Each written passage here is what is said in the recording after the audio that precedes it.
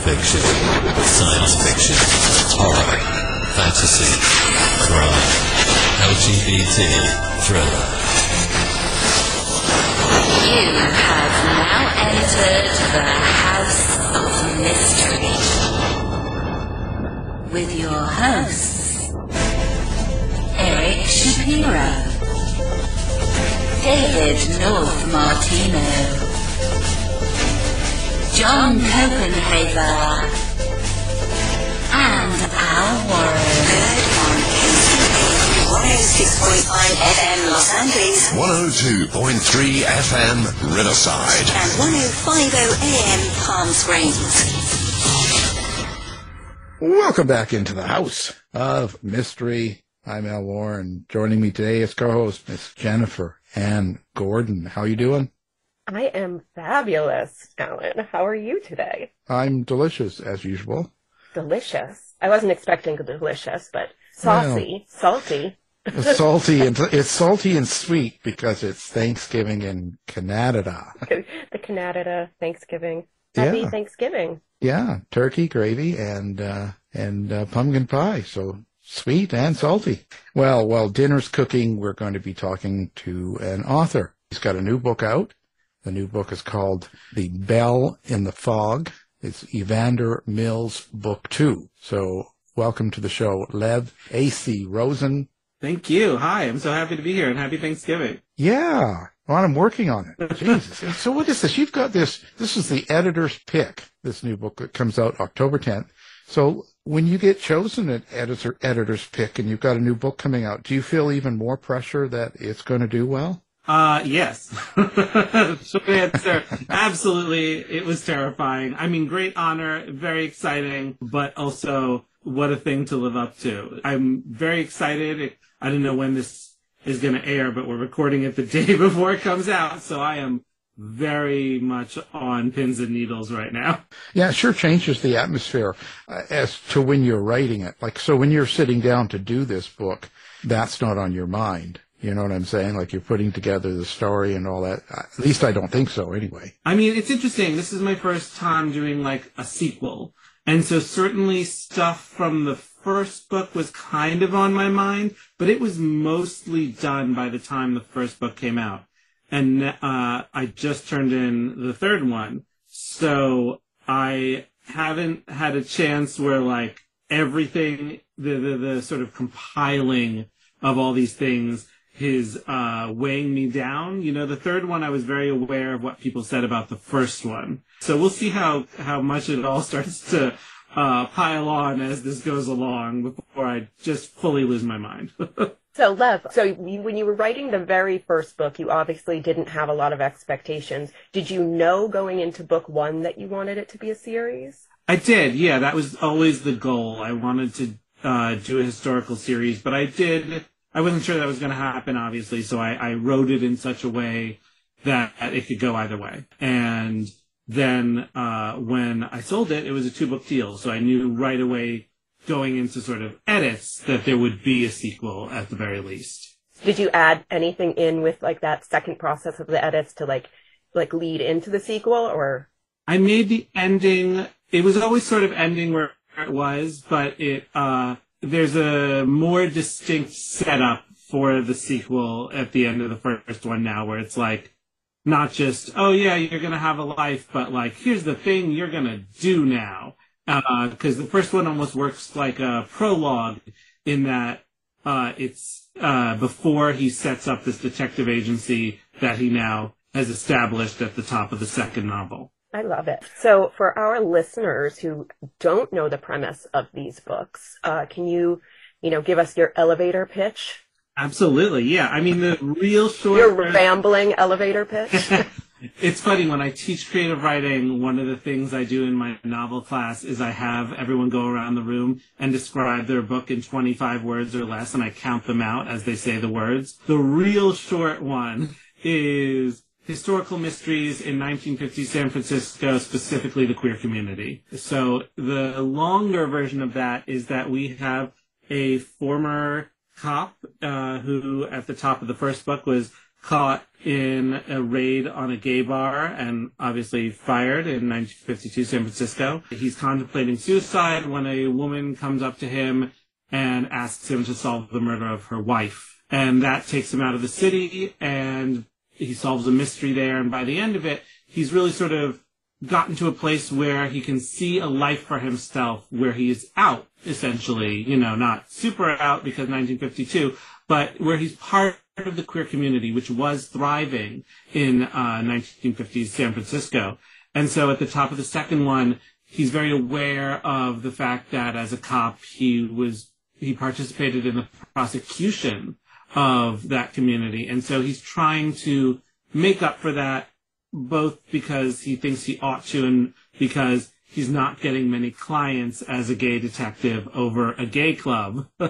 He knows that he has to make people trust him again, and he understands that he has to earn that. And so book 2 is sort of about him establishing that, but then all of a sudden someone from his past shows up with a blackmail case, and he has to deal with not just trying to establish himself in this queer community at all these gay bars, but figure out what drove him to join the cops in the first place. So this character, this detective you've got, Evander Mills. Andy. Yeah, he goes by Andy. Andy. So who is he to you? What's your relationship with him? And I'd imagine you started with the character and who he was first, and then put him in the setting. Yeah, it's interesting. A lot of the setting, I grew up on the old Bogart and Bacall movies. Like, my parents raised me on those, and I love them. I love them all so much. So to me, noir and that sort of vintage period detective is a place I've always wanted to go. But it was difficult to find a way in, and I wasn't sure that, writing queer mysteries was going to be accepted by publishing in general, or if it was just going to be this very niche thing. I was looking for a way in and trying to figure out what that was going to be. And it all happened with the first one one day while I was watching an Agatha Christie adaptation, I think the Ordeal by Innocence one. I was watching that and I thought, this is so fun, but how much fun would it be if they were all gay? And so that concept was what triggered the first one. But I also knew I wanted to do the noir thing more than the Christie thing. And so the first one sort of blends those, but in the second one, we really get into that noir feeling, and I got to sort of flesh out what I wanted to do with this noir detective. And, I knew in the first book Andy had to start sort of destroyed, and he was someone who lived a life that wasn't really a life. He lived these two separate lives. One where he was a good cop and genuinely was trying to help people, and one where at night he would go to these gay bars and find someone to hook up with and not pursue a relationship. And neither of these lives were a whole life, but he was really good at keeping secrets. And because of that, he was really good at spotting other people keeping secrets. And that was sort of his arrogance on some level, and also, his detective superpower. That idea is what brought me to create Andy's arc in the first book, where he goes from just shattered and depressed and suicidal to someone who can maybe see a life for themselves as a queer person trying to solve crime in 1952, which he never thought was possible. And in the second book, we get to see him trying to really establish that.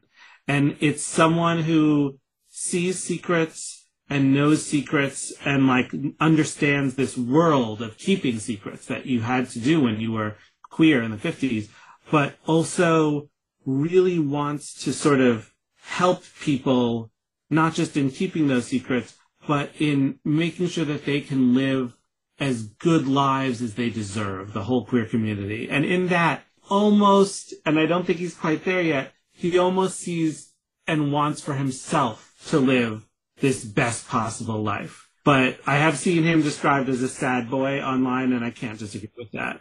I mean, I'm a sucker for a good sad boy, so yeah, love it. So Lev, I started reading A Bell in the Fog, and I knew it was the second book in a series, so then I stopped reading it and I bought The Lavender House on audio, and I started listening to that. And your narrator is so good. Yeah. So I was wondering and hoping it's going to be the same narrator for the second book. It is. Vikas Adam, he is amazing. I've met him in person. He's out in LA, and I had an LA event, and we chatted, and we chatted beforehand too. So I gave him a little direction here and there. I said, the comparisons I give him for the characters are always actors from the 40s and 50s. Perfect. So I would be like, this vibe here, and he's just so good. And he also actually does some of the Raymond Chandler audiobooks. So he's perfect. And he's queer. So it's all good. Yeah. So when you were writing Andy, and so you said your inspiration was obviously Humphrey Bogart and these classic noir detective movies. If they were filming this now, do you have an actor that would be your dream actor in this role? Oh, see, that's a question I have been forbidden to answer. The issue is, and this is such a terrible sort of showbizy thing, if I were to answer that, and then if it were potentially to be made into a show or movie, then they would, and the actor they approach isn't the one I name, then that is discouraging. Oh, so can you tell us your second choice? Or who you would like to see in the role the least? I can tell you how I would cast it in the 40s. So in the second book, there are some great characters. Andy's so difficult in the 40s. Bogart didn't have that sort of, he had a weariness, but his weariness tended to be more aggressive, a little angrier. So he doesn't have that sadness that I would really want. But, the side characters are a lot easier to cast. So Helen, who is a figure from his past, who is a drag king, that's not, they would have used the term male impersonator, but, she is duplicitous and, difficult to read, and, I loved writing Helen, and she would be Veronica Lake in a heartbeat. I even say, even though she's got her hair up all the time because she's in drag, I even have one moment where she takes it down and it covers half her face. And at one point she has to sort of walk around, as a good sort of heteronormative woman. And she has the long blonde hair covering one side of her face again. So Veronica Lake in a heartbeat. And the love interest from the past, James, he is a little more complicated. I want him to be sexy, obviously, but also a little effete, if that's a word. There's something a little pompous about James. And so the person I tend to go to is sort of an Errol Flynn figure for James. But Andy, I have heard a lot of people tell me who they would cast from the 40s even, and no one sits quite right. And I think that might be because, after a while someone becomes so real in your head, they can't become another actor. Alan Ladd. Yeah, Alan Ladd is good. Alan Ladd did Bogart, right? Opposite Veronica Lake, I think. Yeah. Yeah, and he was good. Yeah, he's good because he's also got a subtle sexiness, and at the same time, his eyes are very intimate. He looks at a lot of people, and he can be quiet, yet still, he was good at that kind of dark role. Yeah, he's a really good choice. He's a very good choice. Of course, there's me. Yeah, absolutely. No, I'm the one you least want. Are you saying, Ellen, you're not giving off sad boy vibes enough for this role? No, I'm just a nasty old bitch, as they call it now. I love that there is a drag king in this because, fun fact, I used to choreograph for a drag king troupe. Amazing! There's not just drag kings, there's drag queens. Yeah. I was really excited that I got to bring in a character in the sequel who essentially I gave Andy a Girl Friday, and they even call them that, who is a female impersonator and who switches pronouns depending on if they're in drag or not. And so I think by today language would probably go by gender fluid or non-binary or something like that. That was really fun to do. Like, because he has this detective office right next to the dressing room for all these male and female impersonators. I love it so much. I want to work there. Yeah, I'm there. Listen, you say that the characters become so real in your head, and I'm sure Andy has. So in that case, you've done 2 books, and you go through the whole life that you've written for this character. And, in essence, you've really lived that life for the whole time that you write a book and you're being part of the character. So at the end of it, it's all in and ready to come out. I'd imagine that process in itself has changed you somewhat. What an interesting question. Does it change you to write a character for that long? Or is that character something that's already sort of inside you and it's really more the act? Well, because you've got to feel it in a sense. Yeah. If the character becomes a real person, you guys are working together for, let's say, a year or whatever the time is to get the book done. And all of the things that your character and you put them through, the good, the bad, the sad, the happy, the crimes, all of these feelings, in order to be real, a lot of times it's real to you. So you're feeling these things. You're going through the same emotions.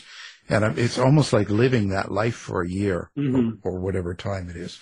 I'd imagine that's going to change you somewhat. And so the next book that you tackle, you're now slightly different than you were before you did this. I think that's true. I think that's such an interesting point. And I think that, the stuff that Andy goes through, obviously part of it and part of the emotion you draw from personal experience, certainly.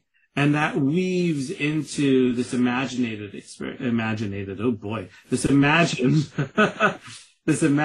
experience.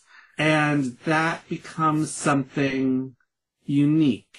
And certainly, the stuff Andy has to do in the second book, and I don't want to get into spoiler territory, but, there's some bad things that happen in this noir. And the way he deals with them and the things he uncovers, I think, make him a little sadder even, but I think the way that I get around that, and even Andy gets around it, is I try to always, I'm going to digress for a moment here. The big difference between the movies, the old Bogart and Bacall movies, and the books that they're based on is the Hays Code. And Hays Code was terrible in many, many, many, many, many ways. But the one thing it did do is it tended to mean that endings were happier. Even in this noir, that my favorite Bogart and Bacall is The Big Sleep. And the thing I always think about is the very end of that, where they've essentially decided to cover up a murder and lie to the police and send her sister away to an asylum. There's this moment where they're standing alone in the darkness and you can hear the sirens wail as the cops approach them and people are dead, they've killed people. They have it all figured out, and he says as much, and she goes, "There's one thing you forgot." And he goes, "What's that?" And she goes, "What about me?" And he goes, "What's wrong with you?" And she says, "Nothing you can't fix." And they cling to each other as the sirens sort of blare and it fades to darkness. And there's this idea in that yes, the world is closing in around you. Yes, the world is dark and scary and paranoid. And that is definitely what it was like being gay in the 50s. But you find these moments of lightness and hope in community, in coming together, in love in the Bogart and Bacall sense. But in the books, it's more about coming together. And so I always try to put that in my books. And so while I go through all this with Andy, all this darkness, there's always also the sense of hope that stems from community. And honestly, I think that's the thing that's changed me more than the darkness. It has made me so much more aware of the queer community and the solace it provides when the world is closing in around you. And what perfect timing for that. Yeah, that was really beautiful, Lev. Thank you. I realized, I was like, just so like transfixed. But I was wondering, because you don't only write mystery and noir, you also write rom-coms and YA. That's the other bomb. Yeah, it's like, so what, how do you switch universes in your head? Are you working on just one project at a time? Do you use the lighter work as like a palate cleanser? What is that like to work? I try to go back and forth. Like, so, due to like wacky shenanigans in publishing, The Bell in the Fog is out October 10th, tomorrow for me. And then November 7th, my next YA rom-com is out. So there's less than a month between them. I know, I saw that on your website and I was just like, oh, publishing. I mean, it was because things got sort of backed up during COVID and like, you know, people were getting back late. And also because the different publishers have different lead times. So my adult publisher, they only need stuff sort of a year out. My YA publisher needs stuff 18 months out. Yeah, I try to go back and forth because the YA and the romance especially is sort of this palate cleanser in many ways. But also they both can occupy my brain in different ways because, you know, we're all complicated. We all contain multitudes. I love a good rom-com and I love also writing them for teenagers, especially queer teenagers, who maybe haven't seen that or don't see it the way that I would want to show them. You know, my YA stuff, I try to unpack the gay stereotypes that were always sort of thrown at me growing up and humanize those people, those stereotypes, and make them like fun and wonderful and give them happiness. And I think that hopefully inspires queer teenagers to sort of be like, you know what, even if someone is throwing this stereotype at me, is sort of monitoring the type of queer that I'm supposed to be or not supposed to be, which I think a lot of straight people do, especially adults to teenagers, I get to be whatever I want to be.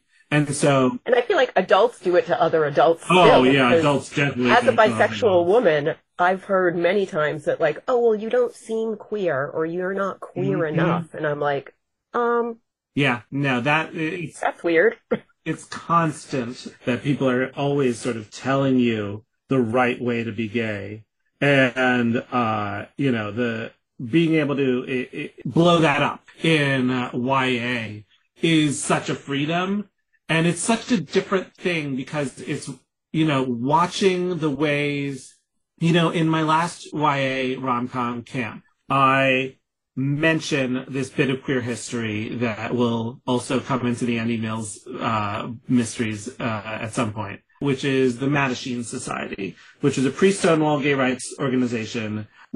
They had this very different mentality than, you know, the post-Stonewall gay rights activism that we think of, in that they believed that it was their responsibility to essentially assimilate as much as possible, that the only thing that made them different was their attraction to the same sex. And in every other regard, they were just, you know, air quotes, normal people. There was even this big falling out about it, and they ousted their founders based on the idea of, like, if queer people had their own culture or not.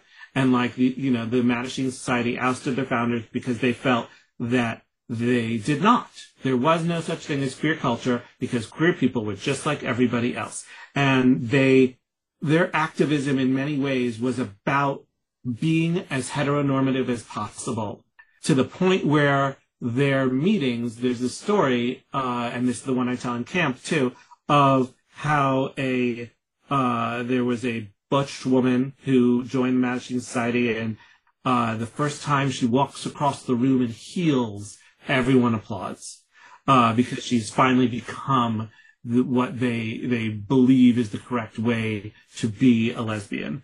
And so watching these arguments and writing them, you know, decades apart, and researching the history and seeing the things that we are still dealing with today is so interesting.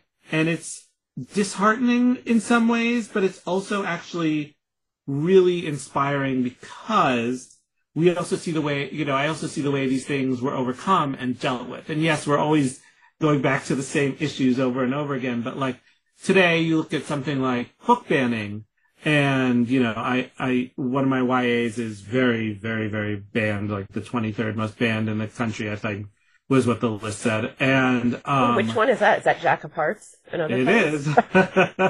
My sex ed thriller. And so I look at the book banning, and I look at the way that, they crack down on things in the past.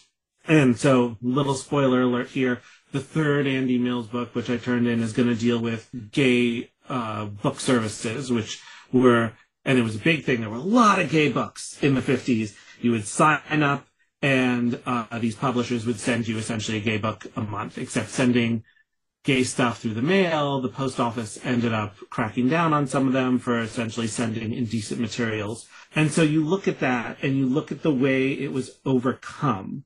And, there were lawsuits, and people fought back.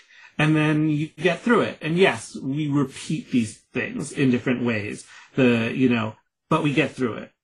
And so being able to study that and write about getting through it in the past helps me write about getting through it in the present as well. Just like writing about it through the present makes me rethink the way that people got through it in the past, if that makes sense. And so there is this sort of tangled joy to both of them, and I do think they speak to each other in a way. I think that softness of noir that I talk about in those movies and the Hays Code, I think that I get that from writing my rom-coms. And my rom-coms are often described as spiky and deal with social critique and stuff like that. And I think that comes from my old noir, and that helps me sort of they're sides of the same coin, I think is what I'm saying. Right. Are you conscious of the violence and the sex that you write in your books? Yeah. It's interesting. The first book, one thing I saw was a lot of people putting up content warnings, and I have no problem with content warnings. I think that's appropriate. I don't put them at the start of my book because my publisher generally feels that if you're reading a historical noir, people should expect darkness, and we don't need to spoil it for them. And I think that's a perfectly healthy mentality too. I didn't realize how much people would be affected by that violence, I guess, because writing it felt obviously awful, but inevitable to me. Yes, it's the 1950s. He's been outed on the police force. Someone is going to beat him up, and someone's going to call him a bad name.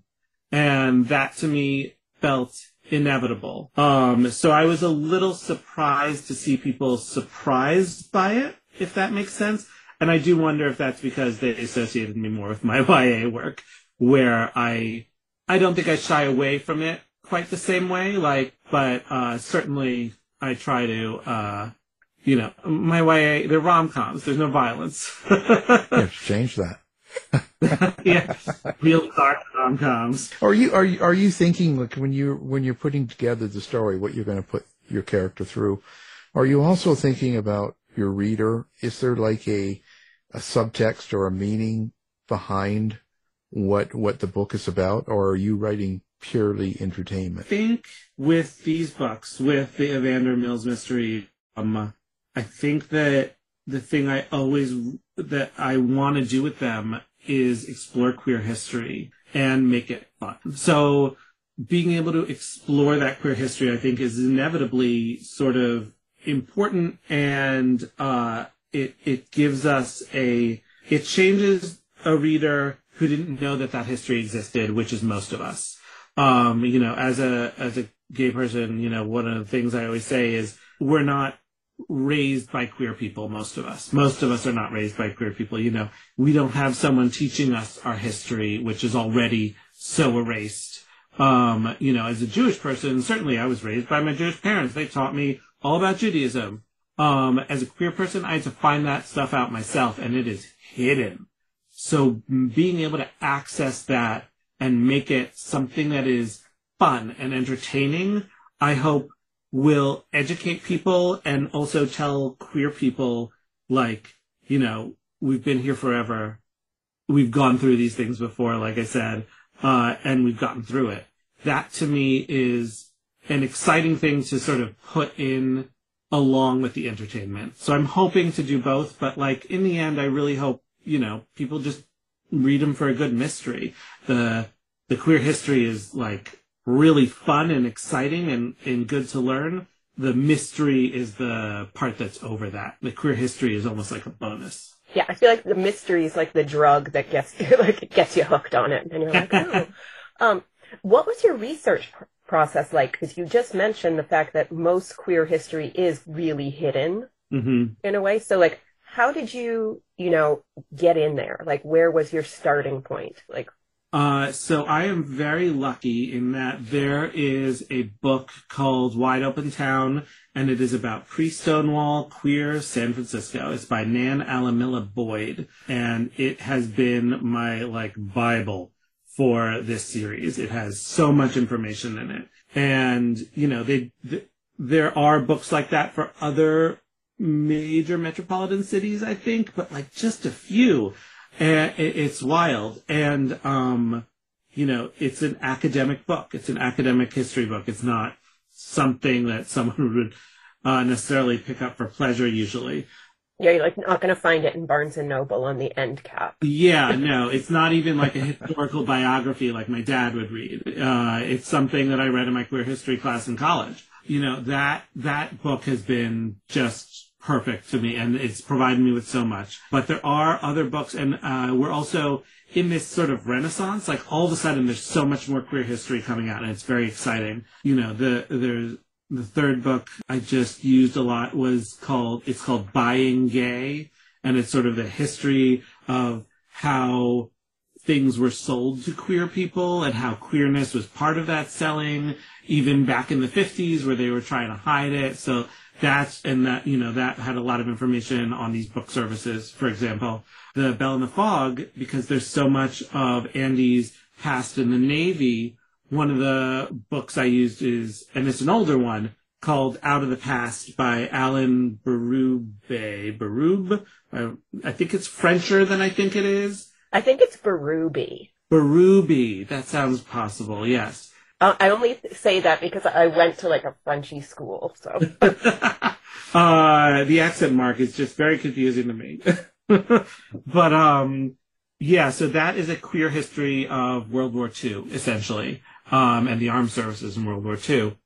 And that one came out in the 90s, actually, because this historian found all these letters from gay servicemen, sort of someone was redoing their house and they found this cache of all these old letters, and he read them all, and that was his primary source. Anyway, so that one was really important for this book. And it's interesting because that book is older. They're both a little older. I think they're both from the 90s. They were, rare, special things at the time, and now we're seeing so much more that's adding to that. So I have these as my my 10 posts, and then I get to read stuff like Buying Gay, stuff by Hugh Ryan. There are all these, queer historians now that are doing great work, and they're filling in a lot of things that these books talked about, but they were smaller details. So, they had a book to write, so they focused on the book. But now here comes along Hugh Ryan, Eric Servini, and they're going to give me weird details. Here's a specific thing. Hugh Ryan's last book is specifically about a women's prison in the Village and how that was this big queer activism hub.